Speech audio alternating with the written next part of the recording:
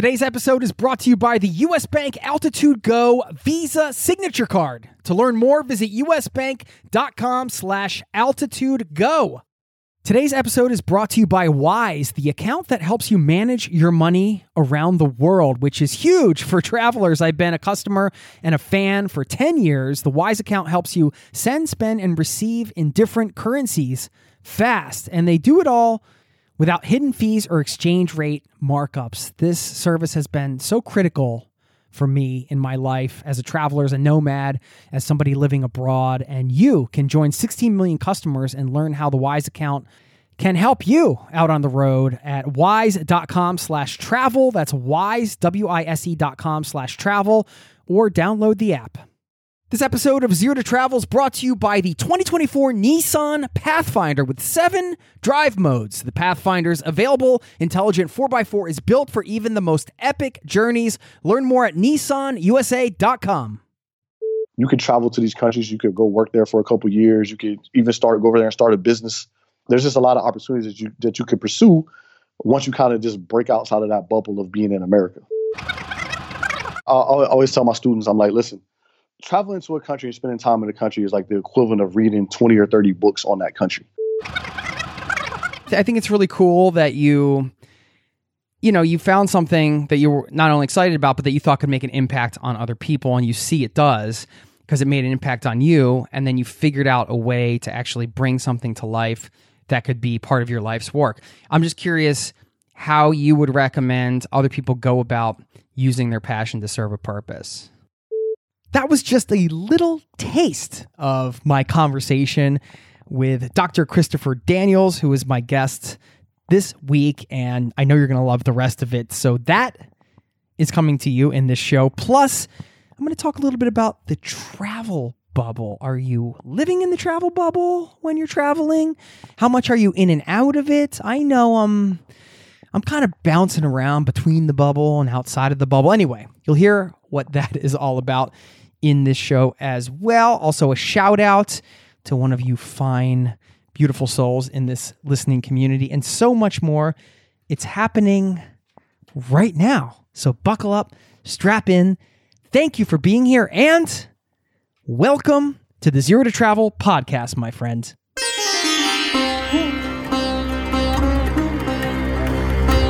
You're listening to the Zero to Travel podcast, where we explore exciting travel-based work, lifestyle, and business opportunities, helping you to achieve your wildest travel dreams. And now your host, world wanderer and travel junkie, Jason Moore. Hey there, it's Jason with ZeroToTravel.com.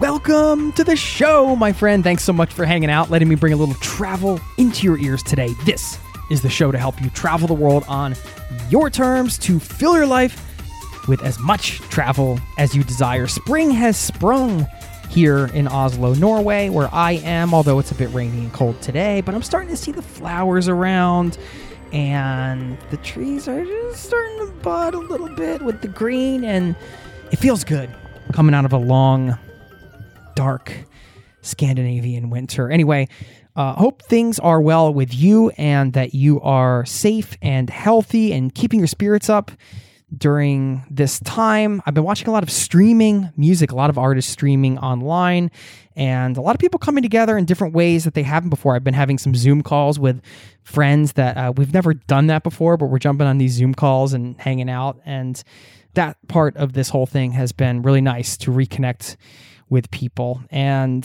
anyway, just wanted to check in with you. Hope you're doing well. I've got a rad show for you today. Yeah, I'm dropping rad. I'm using an old 90s term because my guest today is also a Gen Xer like myself, and we cover a wide variety of topics. And some of the things are, you would say maybe they fall outside of travel, but nothing really falls outside of travel when you think about it. When you're visiting a destination, a place is the way it is at that moment in time because of the people and the things that are going on in that society. And this is a question I get into. I just talked about it a little bit during the intro piece, is this travel bubble, the idea of the travel bubble. Are we in the bubble when we're on the road where we're just seeing the sights and we're kind of got these rose-tinted glasses? Or are we outside of the bubble where we're seeing those things, but we're also able to absorb the nuances that are going on in society? Or do we have our antennas up so we can pick up on those nuances or some of those cultural things that are happening at the unique time in the world that we are there visiting that place? So this is one thing that we get into. We talk about the politics of a place that you're visiting and how that might impact your travel experience. And a lot of times I think when we're traveling, we don't think that much about these things, right? I mean, if you're going and visiting some awesome monument or site, you're not really thinking about the political situation in the country at that time, for example, or the economic situation even maybe in that moment. But certainly we have to be aware of these things as travelers, right? I mean, there's no way we can't be. We're passing through a place, and it is part of the identity of a place that you're visiting. There's no doubt. And it's affecting the locals. It's affecting everything. So when I say I'm in the bubble, I think there's sometimes when I am in that rose-tinted bubble, and that's a fine place to be. You know, it's fun.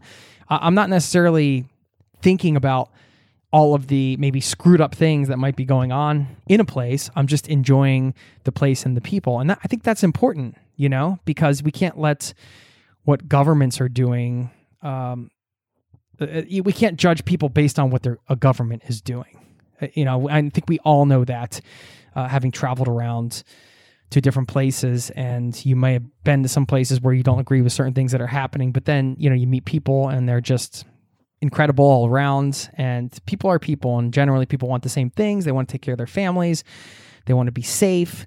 They want love, all that stuff that we need as humans. So this is a little bit of a rant here. I guess there's no right or wrong answer about being in or out of the bubble. I guess I just wanted to create an awareness around the bubble.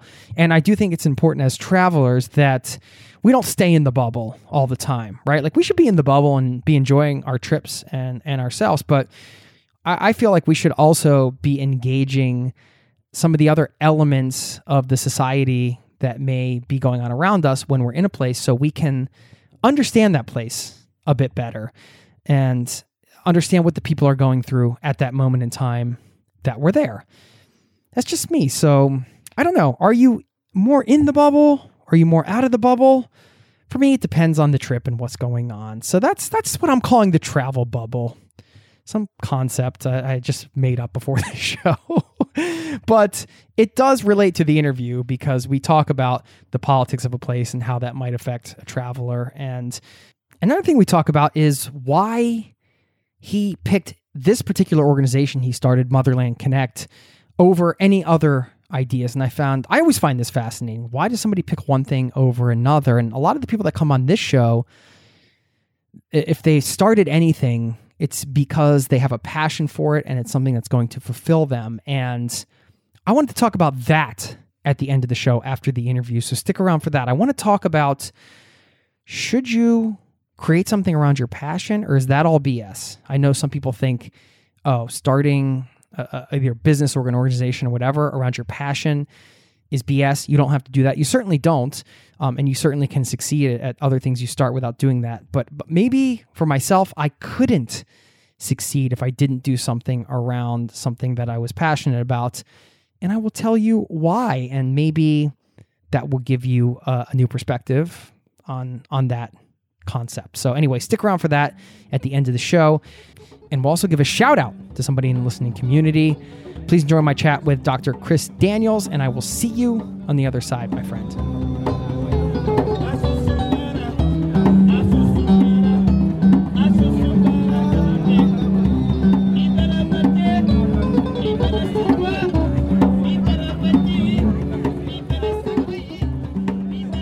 Well, I'm on the line with a new friend, Dr. Christopher Daniels. He's an American academic, currently a professor at Florida Agricultural and Mechanical University in the Center for Global Security and International Affairs. We're going to get into what all of that means because I need you to decipher that for me a little bit. But anyway, Dr. Daniels, welcome to the Zero to Travel podcast, my friend.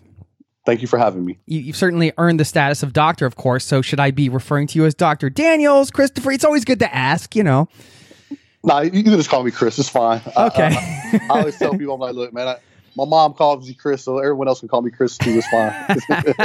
We're keeping it informal. Cool, man. Well, whereabouts are you? Right. Exactly. I have no idea where I'm talking to you. Right. I'm in Tallahassee, Florida. That's where Florida A&M University is. So it's the capital city of Florida. So I'm here in Florida. It doesn't feel like Florida today. In January, it gets a little cold here. So it feels like I'm back. I'm originally from Cincinnati, so I feel like I'm back home. Okay. With this weather now. Yeah. So my dad and my stepmom, they do the snowbird thing. So part of the year they live in Fort Myers, Florida.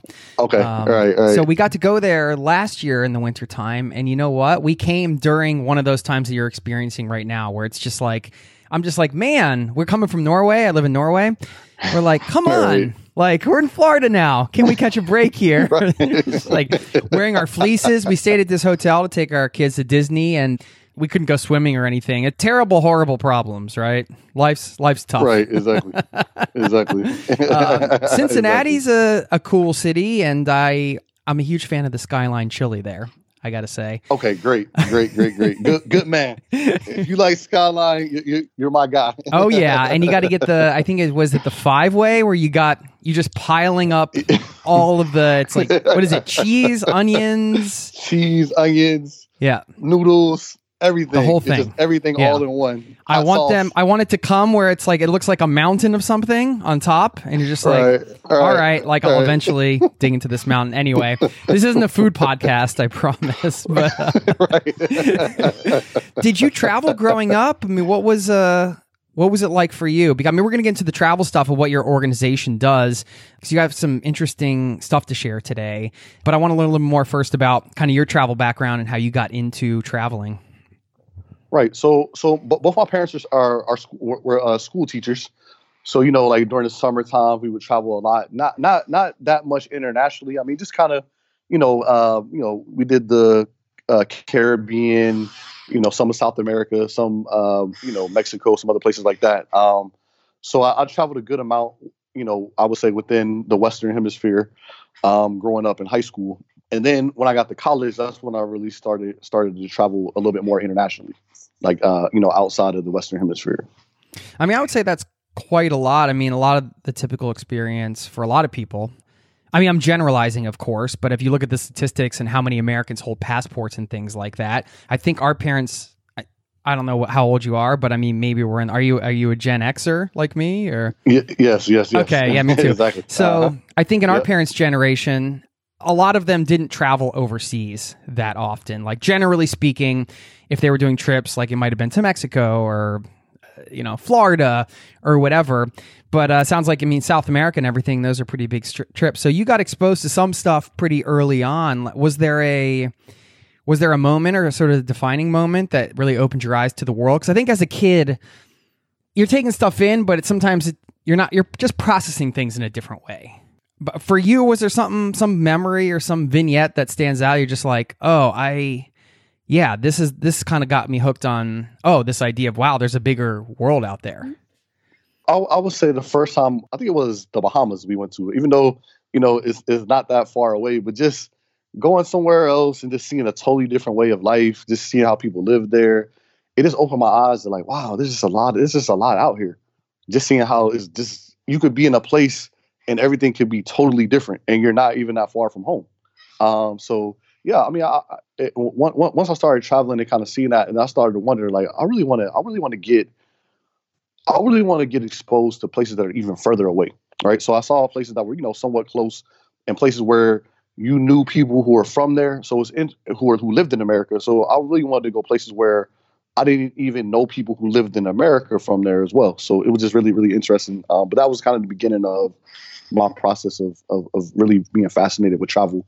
Is just seeing how different things are, how different the cultures are, and just, all the possibilities that they have over there that we may or may not have here.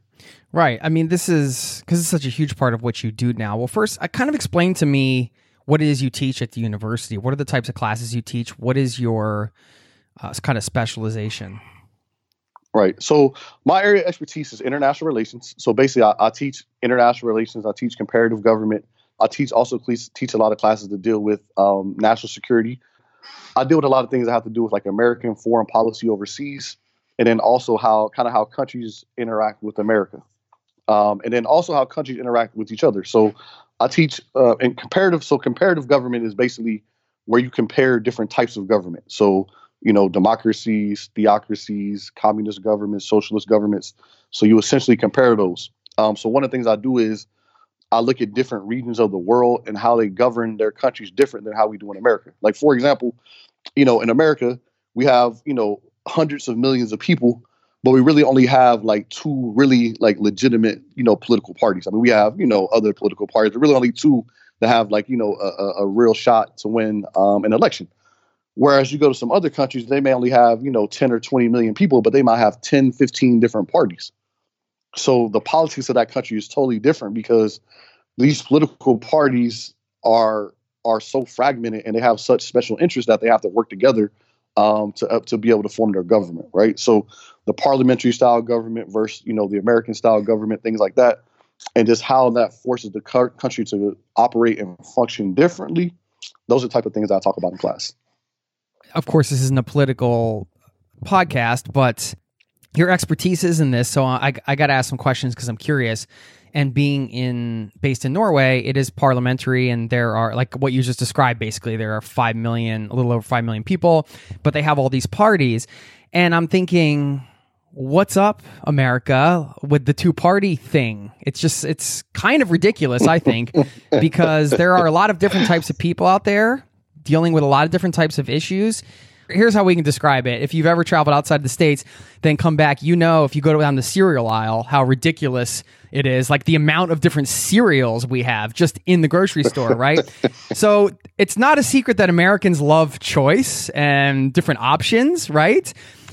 Right. But then in politics, we don't have the cereal aisle. We just have the old Pilsner. You get this Pilsner or this Pilsner beer. That's all you get. What's up with that? So I'll put it like this, right? Americans love winners, right? So no one wants to be on the losing team. So what everyone's assessment of the situation is, look, either the Democrats or Republicans, one of them are going to win. No one wants to go to that third or fourth party that they believe cannot win, right? Now, we all know that over time, things would change, but no one wants to be on that over time. Everyone wants to be kind of locked in on the winning team. So it's like, everyone kind of just takes the 50-50. So what we actually have right now is a very interesting time in American history, right? Where I would say, and, not having done like specific research on this, but just from talking to people, I would say most people don't agree with the majority of Democrats or Republicans. So if you're a Republican, a lot of Republicans are very unhappy with their party. If you're a Democrat, a lot of Democrats are also very unhappy with their party. However, they're more happy with their party than the alternative. So it's like, I like the Democrats just enough not to vote Republican, or I like the Republicans just enough not to vote Democrat. And that's kind of where we are right now in American history. It's really an interesting time because that's why we have such low voter turnout in our elections, because you don't have that same passion, right? So, if you go back, just going back in time, going back to like 2008, 2007, when President Obama was running for president, you had that, that excitement and that passion that made so many people go out and vote. But now, you don't really have those same type of candidates with that personal connection to people that makes people really, really want to go out and vote. So as much as you push the issues, I mean, all the issues that they're talking about, healthcare, the economy, things like that, they're important, but it doesn't tap on that emotion and that passion. And that's why you see like the political system that we have now. That's why it's possible, for certain people to win, because the turnout just really isn't what it should be, because people don't have that passion for their party. Anytime a traveler steps into a country, whether you're an American traveling around America or you're somebody from overseas that's coming to America to visit, they're coming to a certain place in a certain time in history, and the political situations, the economic situations, all that stuff shapes culture and various things about a society, right? So how much do you think on the political side right now, as a traveler in the States, say, I mean, do you notice if you're traveling around the States, or I'm just wondering if your experience has changed traveling in the US or just day-to-day life in the US compared to whatever, 5 or 10 years ago? I'm just curious about your thoughts, because you have this expertise in other countries and political systems. I'm wondering how much you think what is going on politically impacts a traveler, and maybe that's not at all. I mean, it does. I mean, so, anyone who's coming into a country, you have to be aware of the political situation there. And then right now, it's just a politically tense time. So I would say people who are traveling to America in the fall, as we get closer to our presidential election, they're going to feel it every single day. I mean, not that, they're going to be in danger or anything like that. It's just, you're going to notice people talking about the election because it's such a big deal. What's happened in America, and, somewhat happening around the world, is that politics has become like a mainstream issue. Right. So it used to be like, politics, if you watch the news and other like serious things, you'll see about politics. But now that politicians have, migrated to social media, it's not possible to not hear about politics. Right. So even if you're like on South Beach enjoying yourself on vacation, the hotel that you're staying at probably is going to have CNN playing in the lobby while you're, having breakfast. And you might end up having a random conversation with someone. And what's interesting about it is, the way America is, you can't really tell what a person's political affiliation is. You could assume maybe they'd be Republican, maybe they'd be Democrat, but you really just don't know. So a lot of times, as someone who's from out of the country, you kind of have to be careful because you don't want to necessarily offend someone, right? So let's just say, hypothetically, for example, you may assume that someone may or may not like President Trump, but they may be a starch component of him, a fan of President Trump. And you may assume that they didn't like him, and you may say something and they may get offended. So it's kind of like, you have to really just kind of tread lightly because you don't really know what people's political affiliations are, because this is a very, very diverse country in terms of people's political viewpoints, right? So someone may be of a certain race or certain ethnicity, so you may assume that they think a certain way, but they could think totally differently. So as a traveler or someone who's from outside the country, I feel like it's always just good to just kind of be open-minded and just listen to a lot of people and get their opinions. And then to see really that, this is a very diverse place politically, and people's viewpoints come from a lot of different areas. Just going back to the original question, of course, I was using an American example. Obviously, if you're going to like a war-torn country, the politics is affecting, but this is more subtle, like you said. I mean, not necessarily subtle, but I think as a traveler, you have a choice to engage in certain things or not, right? Like you can keep yourself in some travel bubble and see everything through rose-tinted glasses, or you can, I guess, try to open up to some different things that might be going on around you and understanding them. And maybe that's where some of those conversations can lead you to a better understanding, right? Like maybe it's some of those uncomfortable conversations like, hey, why? Yeah, I'm just curious, why do you support this or that? What makes you think that that's... I've definitely gotten into political conversations with locals before. It can get dicey sometimes, right? But, as travelers, we might be mini ambassadors for our own country, but we should also be trying to learn about other countries as well. You mentioned race as that could be one factor, right? And one of the things we were going to talk about today that you wanted to touch on is demystifying travel in the Black community. I do want to get into that topic, but I wanted you to explain what your organization does, because you are the co-founder of an organization called Motherland Connect. And I would love for people to just learn more about that. And by the way, you can check it out at motherlandconnect.org. Just give us the 101 on what it is you guys do there. Right. So Motherland Connect is basically an organization that we organize international cultural immersion experiences for people. Our primary market is students who go to historically Black colleges, but we have really people from all over. So we have some people who have already graduated, some professors, some other people who work at universities, or just people, who just work in general. But, it's primarily catered towards the African-American market. So what we do is the way we do things, we basically pick locations that people are really interested in, and we try to make sure that they get a very, very authentic experience. Because what we find is that a lot of times tourism companies, they give you like these cookie cutter experiences that aren't authentic. So they have you, go to this hotel and go to either this restaurant. Everything is very, very, very planned and very organized. and it's very how can I say, it's very cookie cutter. So what we try to do is try to kind of get you outside of the tourist traps, right? Every country has tourist traps. We try to get people outside the tourist traps and get them to have some type of authentic relationships with the people in those countries. Because basically, like the goal for me, I always tell people, my goal is that if you go and visit a country with us, I want you to have friends in that country so you can go back and you'll have a place to stay. You'll have someone to hang out with. So it's basically is opening a door for you to be able to establish your own relationship and maybe even consider going back there to get a job, going back there to, start a nonprofit, start a business, anything like that.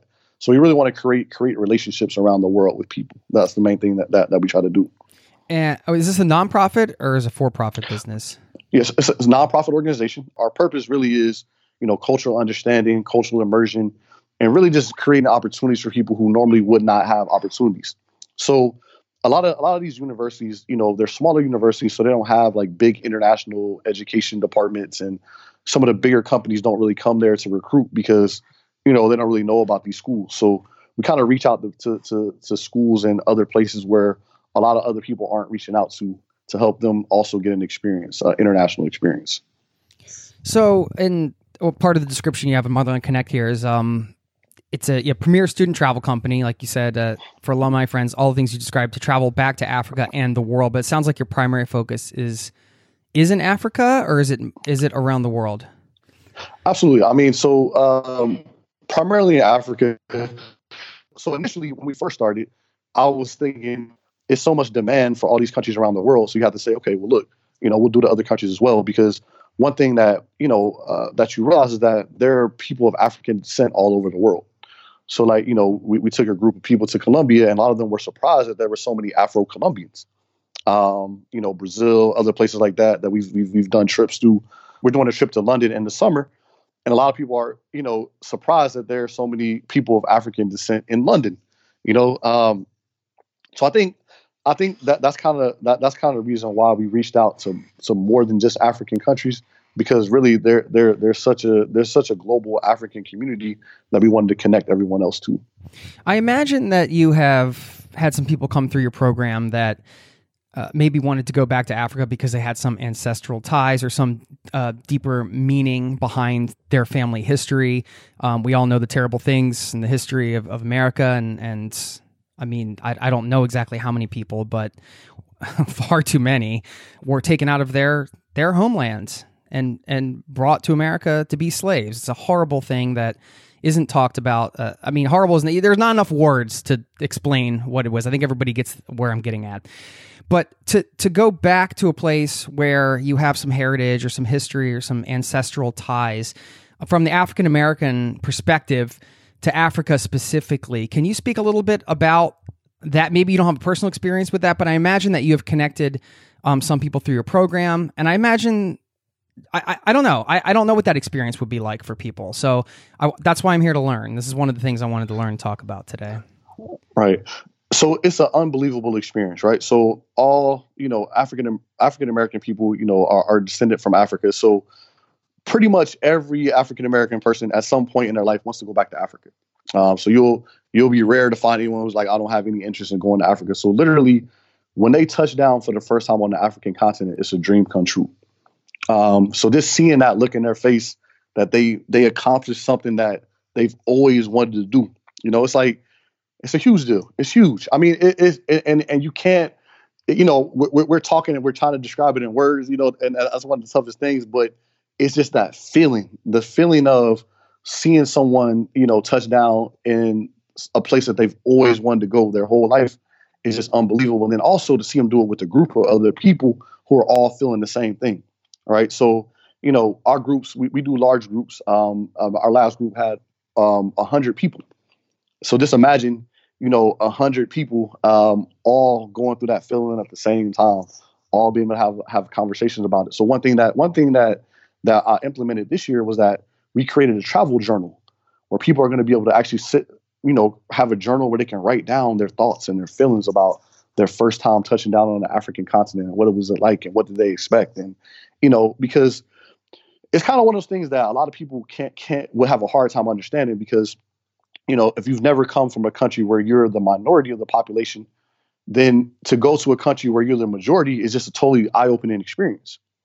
So if you go, in America, African Americans are roughly about 13% of the population. So, if you go to these different African countries where, it's 99, 98%, black, it's just an eye-opening experience because you've never seen that before.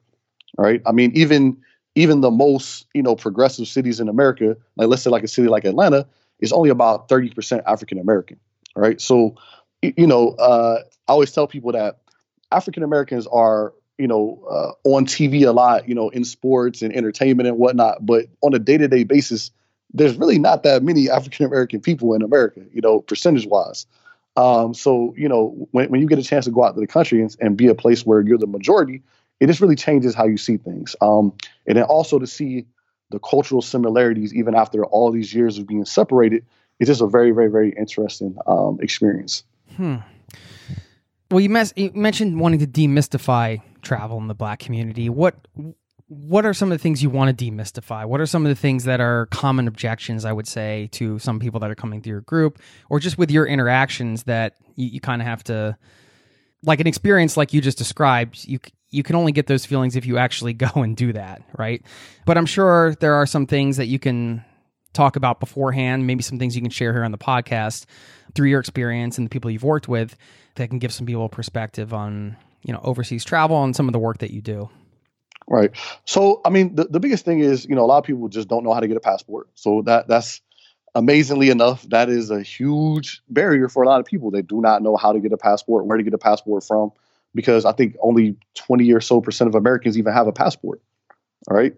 So just getting a passport, and then, understanding that not every country you need to get, a bunch of shots to go to. You don't need a visa for every country. I mean, just all the logistics of travel, a lot of people just don't understand. And then also a lot of people just don't believe that they can afford it. Right. So being able to explain to them, like, listen, this is something that's affordable. You can plan it out over time. You can make payments over time, things like that. That really just demystifies the expense of it, the difficulty of it. And the last thing is really just the biggest question a lot of people have is how are they going to be treated overseas? Because a lot of people are concerned that they're going to kidnap or other crazy things are going to happen to them just because of, you know how the news is and movies and stuff like that. Yeah. Well, then on top of it, you experience racism at home, I'm sure. Right. So it's that's a huge concern, I would imagine. Right. I mean, so that's especially in the African American community, that's one of the first questions people ask you is, how are African American people treated there? How are they received? How are they perceived? Is there racism? Is there problems? I mean, so because we're going to a lot of African countries, you don't necessarily have those specific like race-based questions. But the biggest thing is when you go into African countries, a lot of people are like, is there running water? Is there electricity? Just because of all the negative images and that you see of Africa in the media. So a lot of people are just concerned that like they don't understand. So when someone touches down in South Africa and they see skyscrapers and people driving Mercedes and they just can't believe that, look, wait a minute, like what, this isn't Africa they showed me on TV.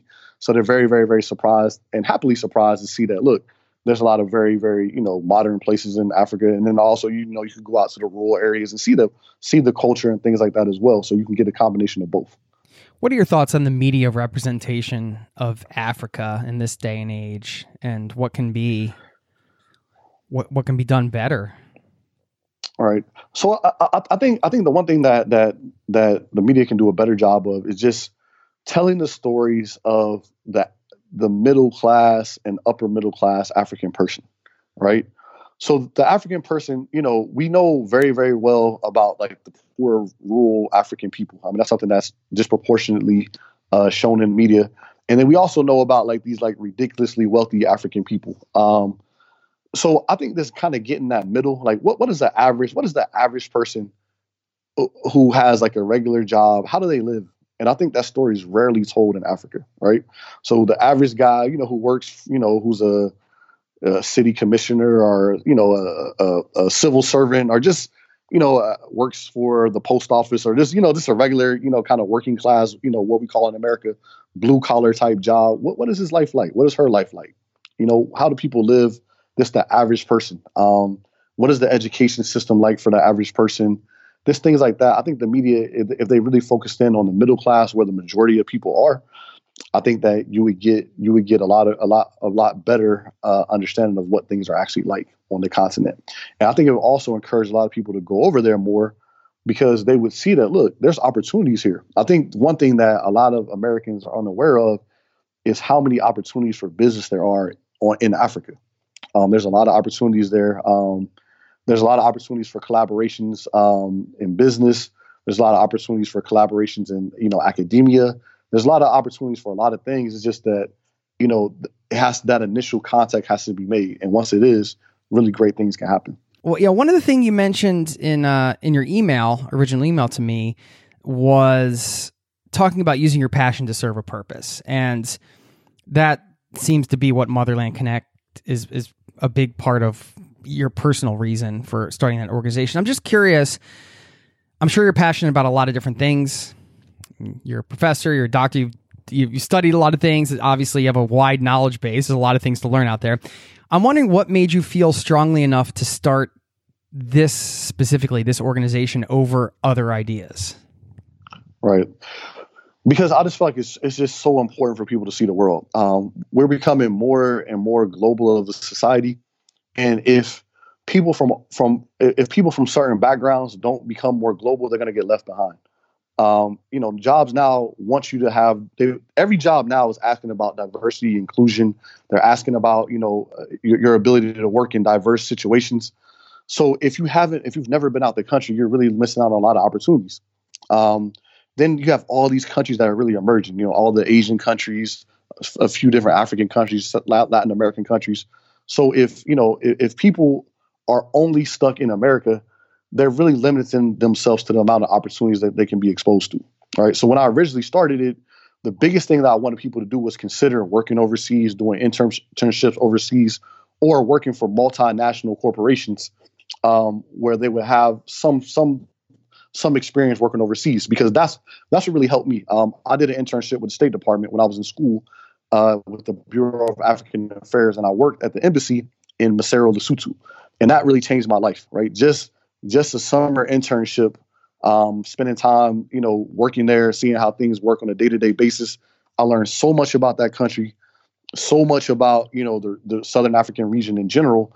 And it really, really, really changed my life. So I really wanted other people to have the same experience as well. But I knew that it's very, very difficult because, there's not that many people who have the knowledge base to be able to take groups out the country and to be able to give them these type of experiences. So I know that if I didn't do it, I didn't really see anyone else who was going to do it. So I knew I had to start it. Yeah. Wow. So, it sounds like, was that experience, and you said you're working at the embassy? Yes. Was that the genesis of this in a way then? It actually was. I would definitely say that was the beginning of it. Because I was like, I remember when I was working there, I was like, man, this is such a beautiful place. It's so amazing here.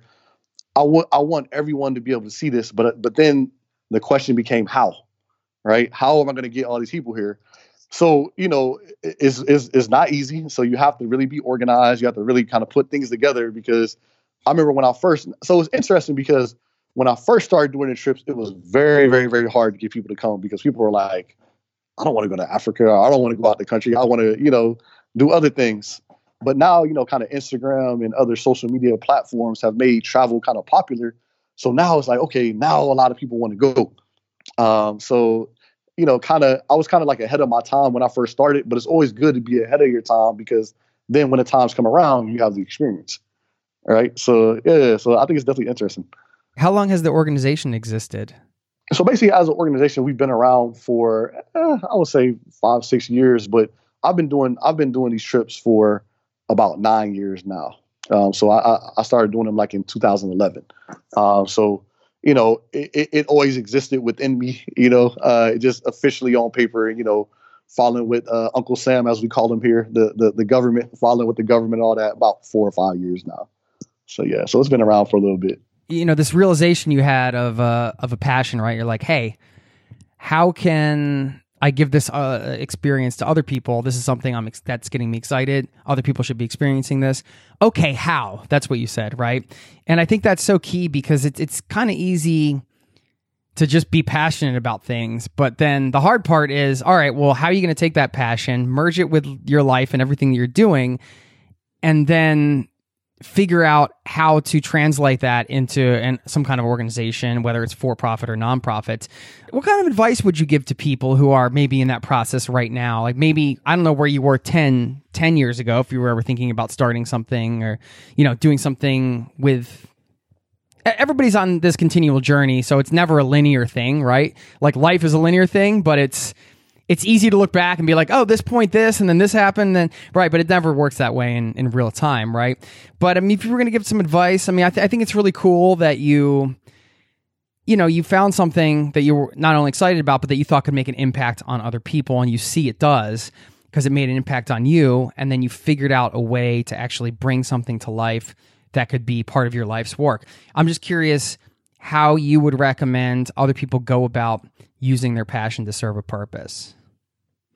Right. So I would say the first thing you have to do is you have to find out what is your passion. I mean, it's a very, very simple thing, but what are you passionate about? What do you really love? Because, especially here in America, a lot of us are just working or just living day to day, but we're not really pursuing our actual passion. So finding that passion. So for me, I found that I really, really love travel. And I knew that if I loved it, other people would love it as well. So I just had to figure out a way to create that opportunity for people. And that's why I decided to form the nonprofit. Because then that would create the platform to be able to, go out and recruit people and get them to get a chance to come on trips. So what I would advise people to do is, so specifically, if you want to do something travel related, is just you have to establish all the proper relationships in those countries. All right. So you can give someone something different. Right. I mean, there's a lot of travel companies out here. There's a lot of travel agencies. There's a lot of different ones. So finding something that makes you unique. All right. So it's either a unique target market, a unique part of the country that not that many people are going to, just something that gives you a niche. So when I come to someone, they say, well, why should I travel with you? You have an answer for that, right? That you're going to give them something that they can't get from somewhere else. So whatever that niche may be, carving out your target market, and then also, creating the proper relationships within the country, that'll really help you be successful. But ultimately, the main thing is just finding that passion and really being passionate about it, because it's very, very difficult, right? It's not going to be easy. The first time you come to people saying, I want to take people out the country, people are going to look at you like, who are you, to take someone out the country? I mean, it's not an easy thing. I remember, it's just funny now because how much things have changed, but I literally remember asking people, and they're like, I'm not going anywhere with you. Like, what do you know? So, what do you mean? You look like a trustworthy guy. Right. It's funny, right? It's very, very, very funny. I really just can't imagine that now, because now people, I can't even go outside my house without someone asking me about a trip. So people are like hounding me to go somewhere, but there literally was a day where people would look at me like, nah, I'm not going anywhere with you. It all starts somewhere, right? Yeah. Because, ultimately, when you first begin, there's always someone who has been doing it before you, who people are more familiar with. Right. So they might be like, well, he does this or she does that, so let me just go with them. So you have to be able to find that market that looks at you as the expert. And that takes time, so that's why you have to have a passion about it, because at first it's going to be hard. It's not going to be that successful, or it may or may not be that successful at first. But if you're passionate about it, it doesn't matter if only one person comes or two people come. If you just want to see someone have that experience and change one person's life, then if only one person signs up, then that's great. If 2 people sign up, if 100 people sign up, if you're pursuing your passion, it won't matter. It's the thing that with all the hard work, I mean, like you said it best right there, you're just taking, one person, 2 people. It's about that impact, serving these people, giving them this experience is the kind of thing that keeps you going when everybody's looking at you like you're crazy in the beginning, because, they're like, I wouldn't go on a trip with you. Or I was just like, well, I'm just going to keep sticking with this because I know this is a thing that personal experience with it, and you've seen other people benefit from these types of experiences. So where are some of the places that we should visit in Africa that aren't on people's radars? So the one country, one of my favorite places to go, people are asking, where's your favorite place? Where's your favorite place? Lesotho, right? Small country in Southern Africa. It's completely surrounded by South Africa. So in order to go to Lesotho, you'll need to actually fly into Johannesburg or maybe Cape Town, and then you'll catch another flight from there, into Lesotho. but it's an amazingly beautiful place with mountains, right? Beautiful mountains. If you're someone who's not afraid of the cold weather, it actually snows there. So their seasons are opposite of us in the northern hemisphere. So if you go like around June, July, you can actually go and see snow in Africa. And I think a lot of people will be like, "Wow, I never thought I would see snow in Africa." They actually have a ski resort there called Afro-Ski that's really dope. They always have a lot of events in June and July where people go up there and they actually ski or just play in the snow. And it's just a really, really enjoyable experience. They have a very, very nice culture. The thing I like most about that place is that the people there are very, very, very, very friendly. So as far as safety and security, it's very safe and secure. You don't really have, any really issues with that. They have a good, good culinary history. So they have a lot of good food. It's just a really, really interesting place that not that many people know about. So it's not, too touristy. So you don't have to worry about, it being so many tourists everywhere. It's just a really, really off the kind of beaten path place. So I would suggest people would check that place out. Definitely. It's only a 4-hour drive from Johannesburg, or if you want to take a bus, it's only 3 or 4 hours from there. So it's something you could do. Like if you were doing a South Africa trip, you want to just add it on, you could easily add it on. Any other spots that you see as either kind of current or up and coming? Tanzania is a great place. They have a lot of good places to visit in Tanzania. The weather there is beautiful, especially like once you get towards the coast with Zanzibar and Dar es Salaam. So there's a lot of cool places in Tanzania as well. The safaris there are unbelievable. A lot of people know Kenya for the safaris, but the safaris in Tanzania are just as good. There's just so many countries. Zambia is a nice place to visit. Even Zimbabwe, even though it's had some issues, they have a lot of good places to visit there as well. So there's just a lot of places. Pretty much, most of the African countries have a lot of historic places to visit, a lot of good things. So really, any of them, if you get an opportunity, you'll really learn a lot and have a great time. How has your perspective on your home country changed since you've been traveling overseas so much? And then when you come back, what has changed for you? I think it just helps you appreciate America. So you definitely appreciate the things that we have here. It's easy to complain because all of us, wish we had more or wish we had different or something else. There's always something to complain about. But what you realize is that, even, people in tough situations here are better off than the majority of the people in the world. So just being in America makes you really appreciate, or traveling makes you really appreciate what we have in America. But then it also makes you realize that there's a lot of opportunities outside America as well. If you look at kind of other ethnicities of people, they're all over the world. There's not that many Americans, all over the world. We are not that big of a traveling people. We're not that big of a migrating people. But, when you travel a lot, it just lets you know that, hey, I could go over there and work. I could work in, South Africa.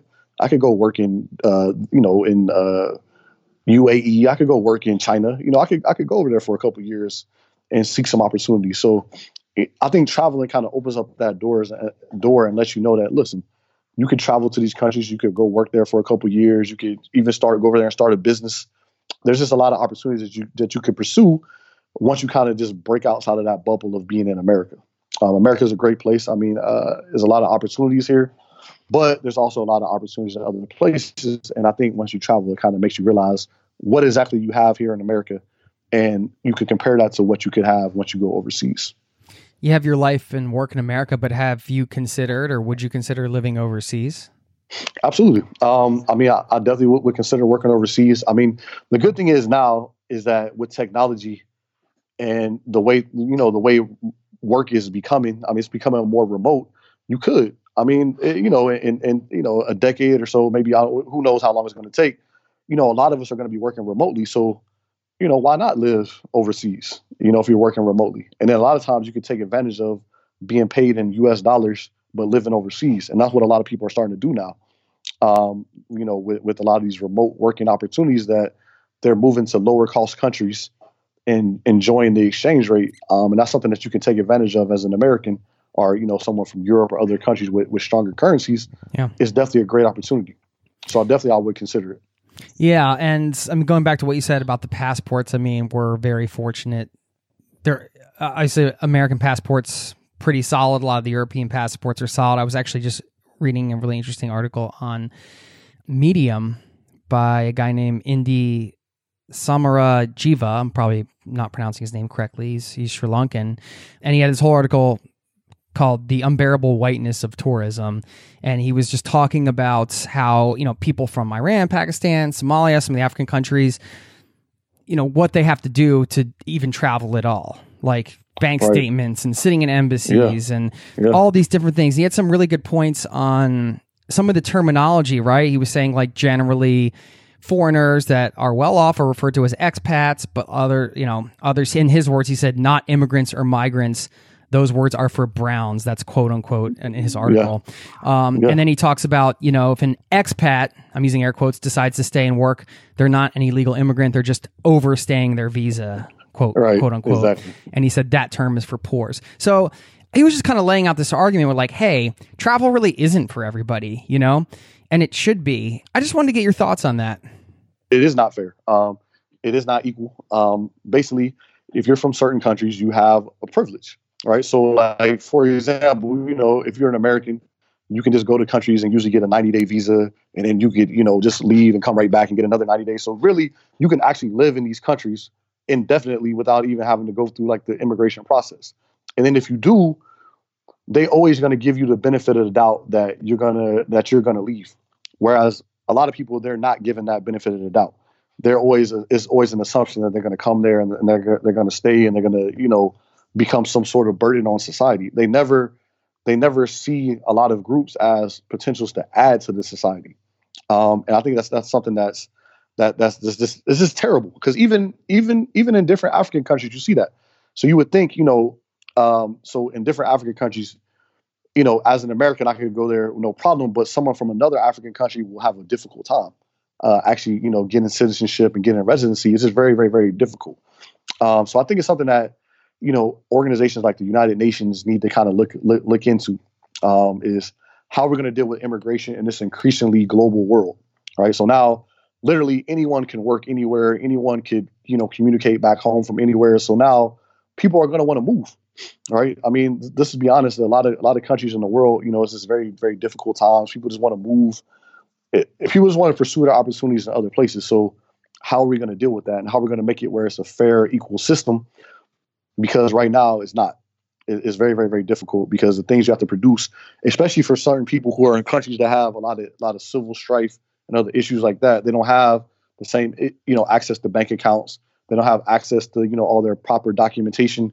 So it's very, very difficult for them to even move outside of these countries that have a lot of problems. So these are things that are major issues that I think organizations like the UN really need to try to tackle, because it's going to be a major problem in the 21st century, because as airlines expand more and more and more, and flights become, less expensive, as the road infrastructure becomes better, people are going to be able to travel so much easier. It's going to be something that you really got to deal with. Yeah. Thanks for sharing thoughts on that. And by the way, I'll link to this article, but there's a lot of discussions going on I think it's a pretty provocative in different ways. He's got like a map of these two different passports, and he's calling it the world map of brown tourists, the world map of white tourists. But people are pointing out in the comments, this isn't like there's other people that are of color that are coming from these countries. This is a map by countries with passports, not race of people. So there's all this crazy dialogue going on. I was just curious, like, you have such a broad global perspective. I was just kind of curious on your thoughts on that. And, with all the political stuff you do with your work and everything, these are the things to talk about in travel in the modern day, right? Like, these are things that we should be talking about. It's not all, hey, here's like the best view on Instagram, right? Like we need to be talking about these things. Exactly. And that's, one of the big intentions behind this podcast is to just keep dialogues going on this stuff. Right. And that's also the same thing. That's the reason why my nonprofit exists as well, is to go beyond. Listen, we all can go take a dope selfie. We all can go take, a dope group picture with our friends. Like, let's go beyond that. Okay. So let's not go to these countries and just take pictures and go home. Like, we need to deal with the issues that are there, the issues that exist, because ultimately we want to make the world a better place. Right. If you're a traveler, that means you're essentially a global citizen. So, we all have our countries of nationality, where our home is, but ultimately we're global citizens. So we want the world to be a better place. right? And the only way to do that is for us all to come together and dialogue and work on these issues, because we want the world to be a fair, equitable place for everyone, so everyone can enjoy, because ultimately that's what's going to make the world a better place. Yeah. It's a big reason to travel, right? I mean, it's the reason why, I mean, with climate change and everything going on, I've, have many existential crises here around my work and the podcast. Like, and maybe you've thought about these things too. Well, is it worth the impact for the flying and all this stuff? But then, to me, I always come back to this idea of, hey, when people travel, I don't know. I think generally speaking, at least with this audience and, guests like you and other people I talk with that are consciously traveling, consciously trying to connect with local communities, to just see things from different perspectives, to learn, to be open. It does, I think in the long run, make for a better world. People bring new perspectives in they wouldn't have had, and I'm not saying people can't get these things unless they travel, but travel for some people, I think, that have that desire, it can be a powerful thing that can not only affect you personally, but can allow you to perhaps make a bigger impact on the world that you wouldn't have considered doing X, Y, or Z if you hadn't seen these things in the first place. I mean, right. I mean, I always tell my students, I'm like, listen, traveling to a country and spending time in a country is like the equivalent of reading 20 or 30 books on that country. I mean, just spending time in that country and really going and talking to people and really having those one-on-one experiences, like, it's just intangible. I mean, all the study you can do in school, all the websites, all the YouTube videos you can watch, all those are great. But just spending that, week or so, or, even longer in the country, you're going to learn so much about that country that you never could read in a book, that you never could get from a video. So just those one-on-one day-to-day experiences, eating the food, drinking the drink, whatever, whatever they have there. Right. Can you share one of your more memorable sort of daily experiences from travel? And maybe it's just a thing, oftentimes it's not like yes, of course, like seeing sunrise at Angkor Wat is epic, right? Like we all know that, but like there's these small things that happen that I feel like can blow your inner world up. Can you share something that impacted you in that way?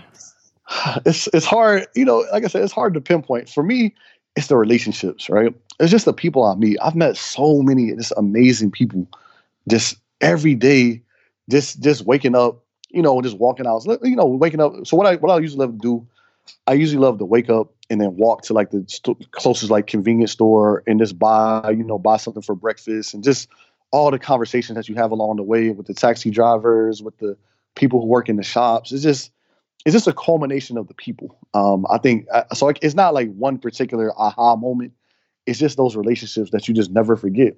Like I'm sitting here talking with someone like in rural Ethiopia. I'm sitting here talking with someone in Egypt. Like, when are you ever going to be doing that? Like this, it's just the fact that you can sit down and talk to someone and ask them like, hey, what do you think about this? What do you think about that? It's just priceless. Like, you really just can't put a price tag on it. You can't put an experience on it. It just makes you a person that, it's just hard to explain, because very few people had those same type of experiences. So it's really the relationships for me that really have been game changing, and the friendships and just keeping in touch with everyone on WhatsApp and, all this and that. It just really makes it amazing.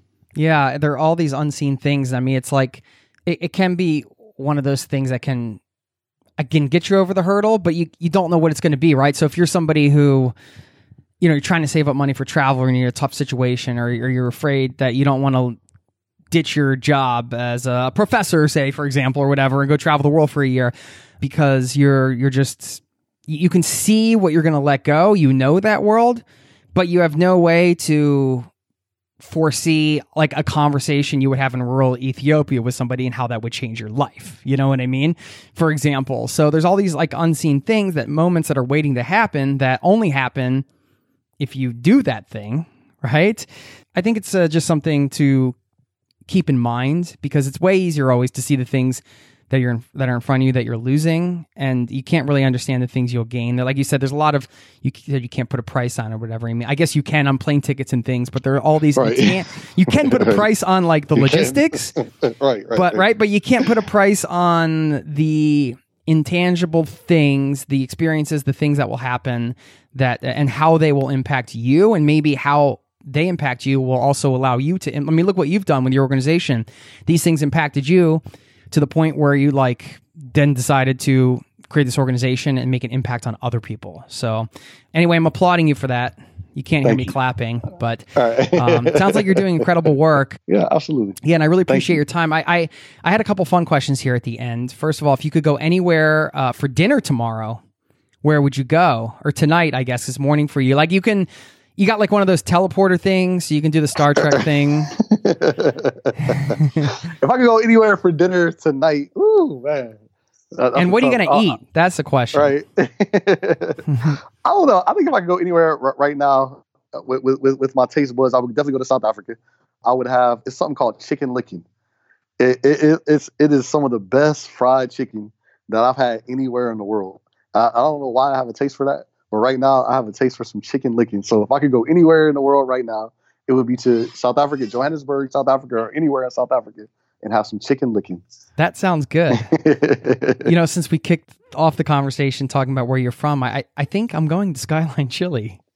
Okay. Hey, I would definitely take that. But first, I would take the teleporter and meet you for this chicken because I want to try that. Right. Maybe we can do the appetizer at Skyline. Okay. We can do the teleportation appetizer at Skyline, and we can teleport ourselves over to... wouldn't that be cool, man? Then we could have these conversations in person. Wow, that would be so dope. That would definitely be so dope. One day, I guess. Well, I mean, I guess this is pretty cool. We're here over Skype looking at each other's faces. And exactly. Just one more time, if you want to tell everybody where they can learn about your organization or find you, or if anybody wants to get in touch, feel free to share. Yeah, absolutely. So the website for the organization is www.motherlandconnect.org. On Instagram, you can find us at motherlandconnect_. And then for me personally, you can find me on Instagram at Chris Daniels 1887.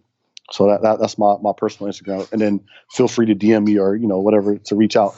But I would really love to collaborate with a lot of people. So anyone out there is doing trips or other travel related organizations or things like that.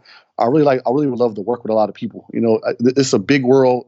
And everyone wants to travel. So it's just a lot of opportunities to work together to really spread our impact, to make sure that we help everyone see the world and experience the things that we have. Yeah. Well, appreciate you putting it out there and appreciate your time today and hearing all your perspectives and about all your travels and a little bit about your life. I have like a million more questions, but I'll respect your time. But yeah, thank you so much, Dr. Daniels, and we'll chat soon. All right. Chat soon.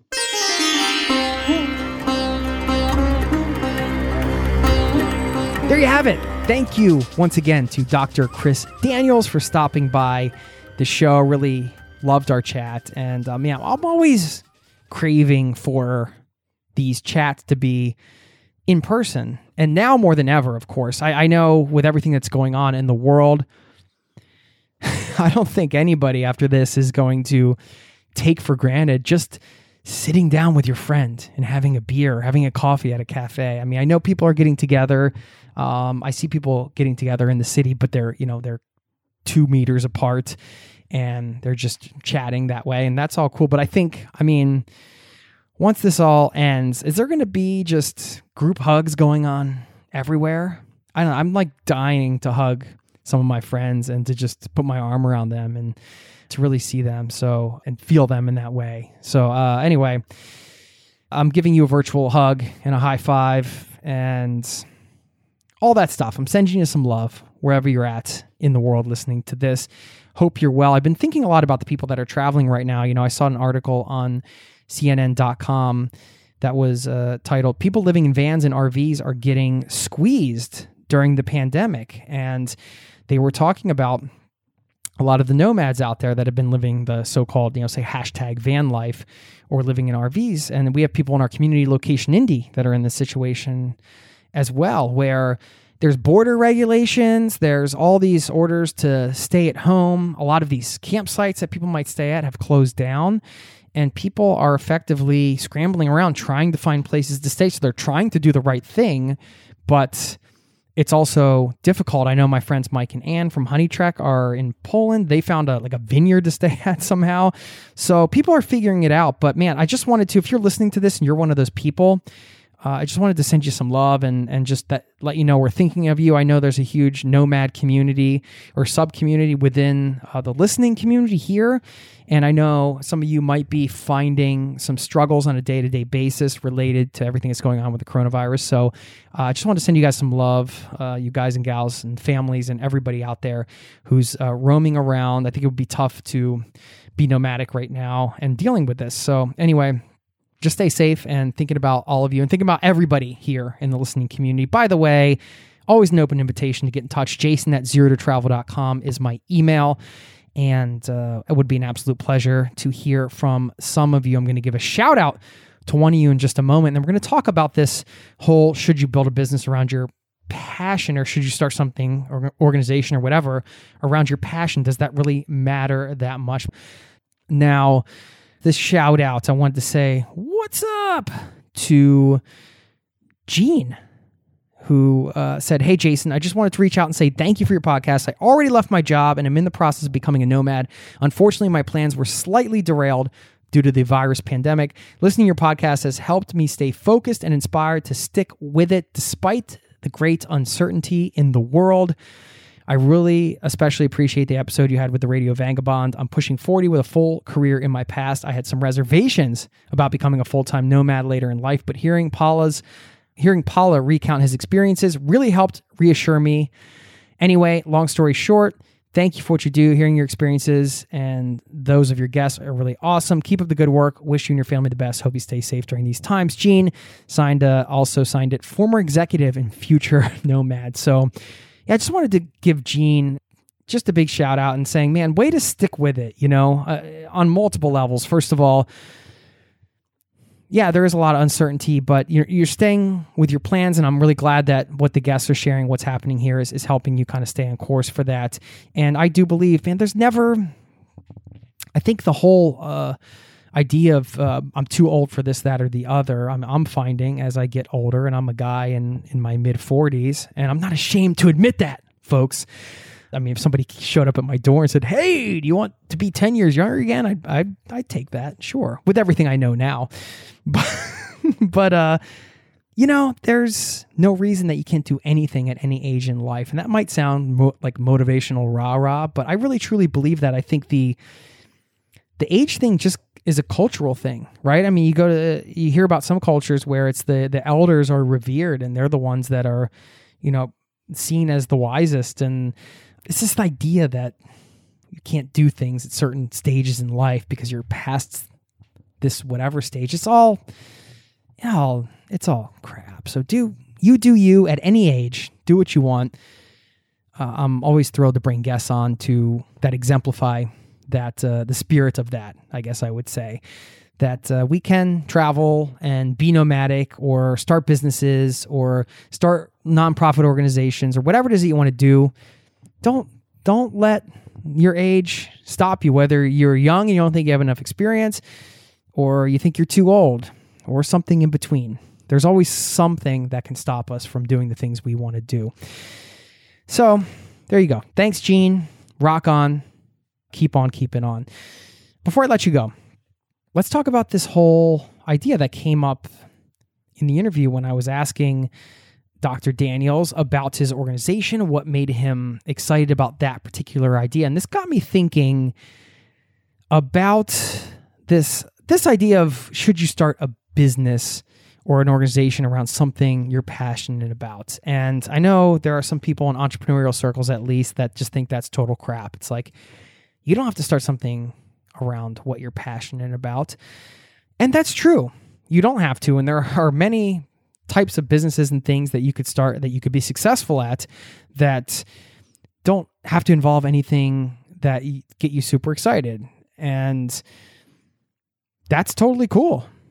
Now, I think what people forget when they say that it's BS, there's two things. First of all, I do think that it's not just passion, right? You have to have where passion meets opportunity. A successful business is made where your passion meets your opportunity, or meets the opportunity, the business opportunity out there. So it's not just about passion. So you have to think about those two things and how they might work together. And then, of course, it's about serving people, and doing something that you're passionate about and finding an opportunity within that passion is, I think, the only way to do it for some people. For people like me, I don't think that I could have the stamina to show up consistently and do this type of work every day if I wasn't passionate about it. It wouldn't work for me, for my personality. So I think there are different personality types out there, of course, as we all know. And what I'm saying is I think that gets lost in some of these conversations where, hey, we're working with different types of people and different ways of thinking. And at least for my personality, it really helps tremendously. I really think makes it possible that the projects I do, I'm passionate about because I have to show up every day to keep working on them. And that's what gets me excited. And ultimately, in the end, I think one of the arguments against doing something you're passionate about is that it could be perceived as self-centered, right? Well, it's not about you, it's about the people you serve. And that's true. But when you're serving people within your passion, you can be fulfilled yourself, but you can also find more meaning and purpose in serving others and still do that around your passion. So anyway, that's right for my personality, for me. And that's not going to be the case for everybody and not necessary for everybody. And I understand the argument, but for me, I like to go where passion meets opportunity when I'm starting things. So anyway, there you go. Those are my thoughts on that. Whew, that's a fun show. Loved hanging out with you guys. It's a Saturday night here as I'm recording this, and I can't think of a better way to spend a Saturday night besides hanging out with you and having a little bit of chat. So a little bit of see, my mouth stopped working, so that means it's time to let you go. A little bit of a chat is what I meant to say. Okay, before I let you go, should I pull a quote out of the quote drawer? Hold on. I meant to put some new ones in here. Let's see what I get out here. I'm going to leave you guys with a quote. Oh, okay. This one's from Mahatma Gandhi, which is a great one to leave off on. It says, "People become what they expect themselves to become." Mahatma Gandhi. People become what they expect themselves to become. Thank you for listening to the show, being a part of this community. Stay safe out there. If you want to keep in touch, head over to zerototravel.com. Sign up for the email list. Come hang out over there. Get the stuff off the podcast. All right. I'll let you go now. Have a wonderful day, night, evening, whatever. Take care. Peace and love. Cheers.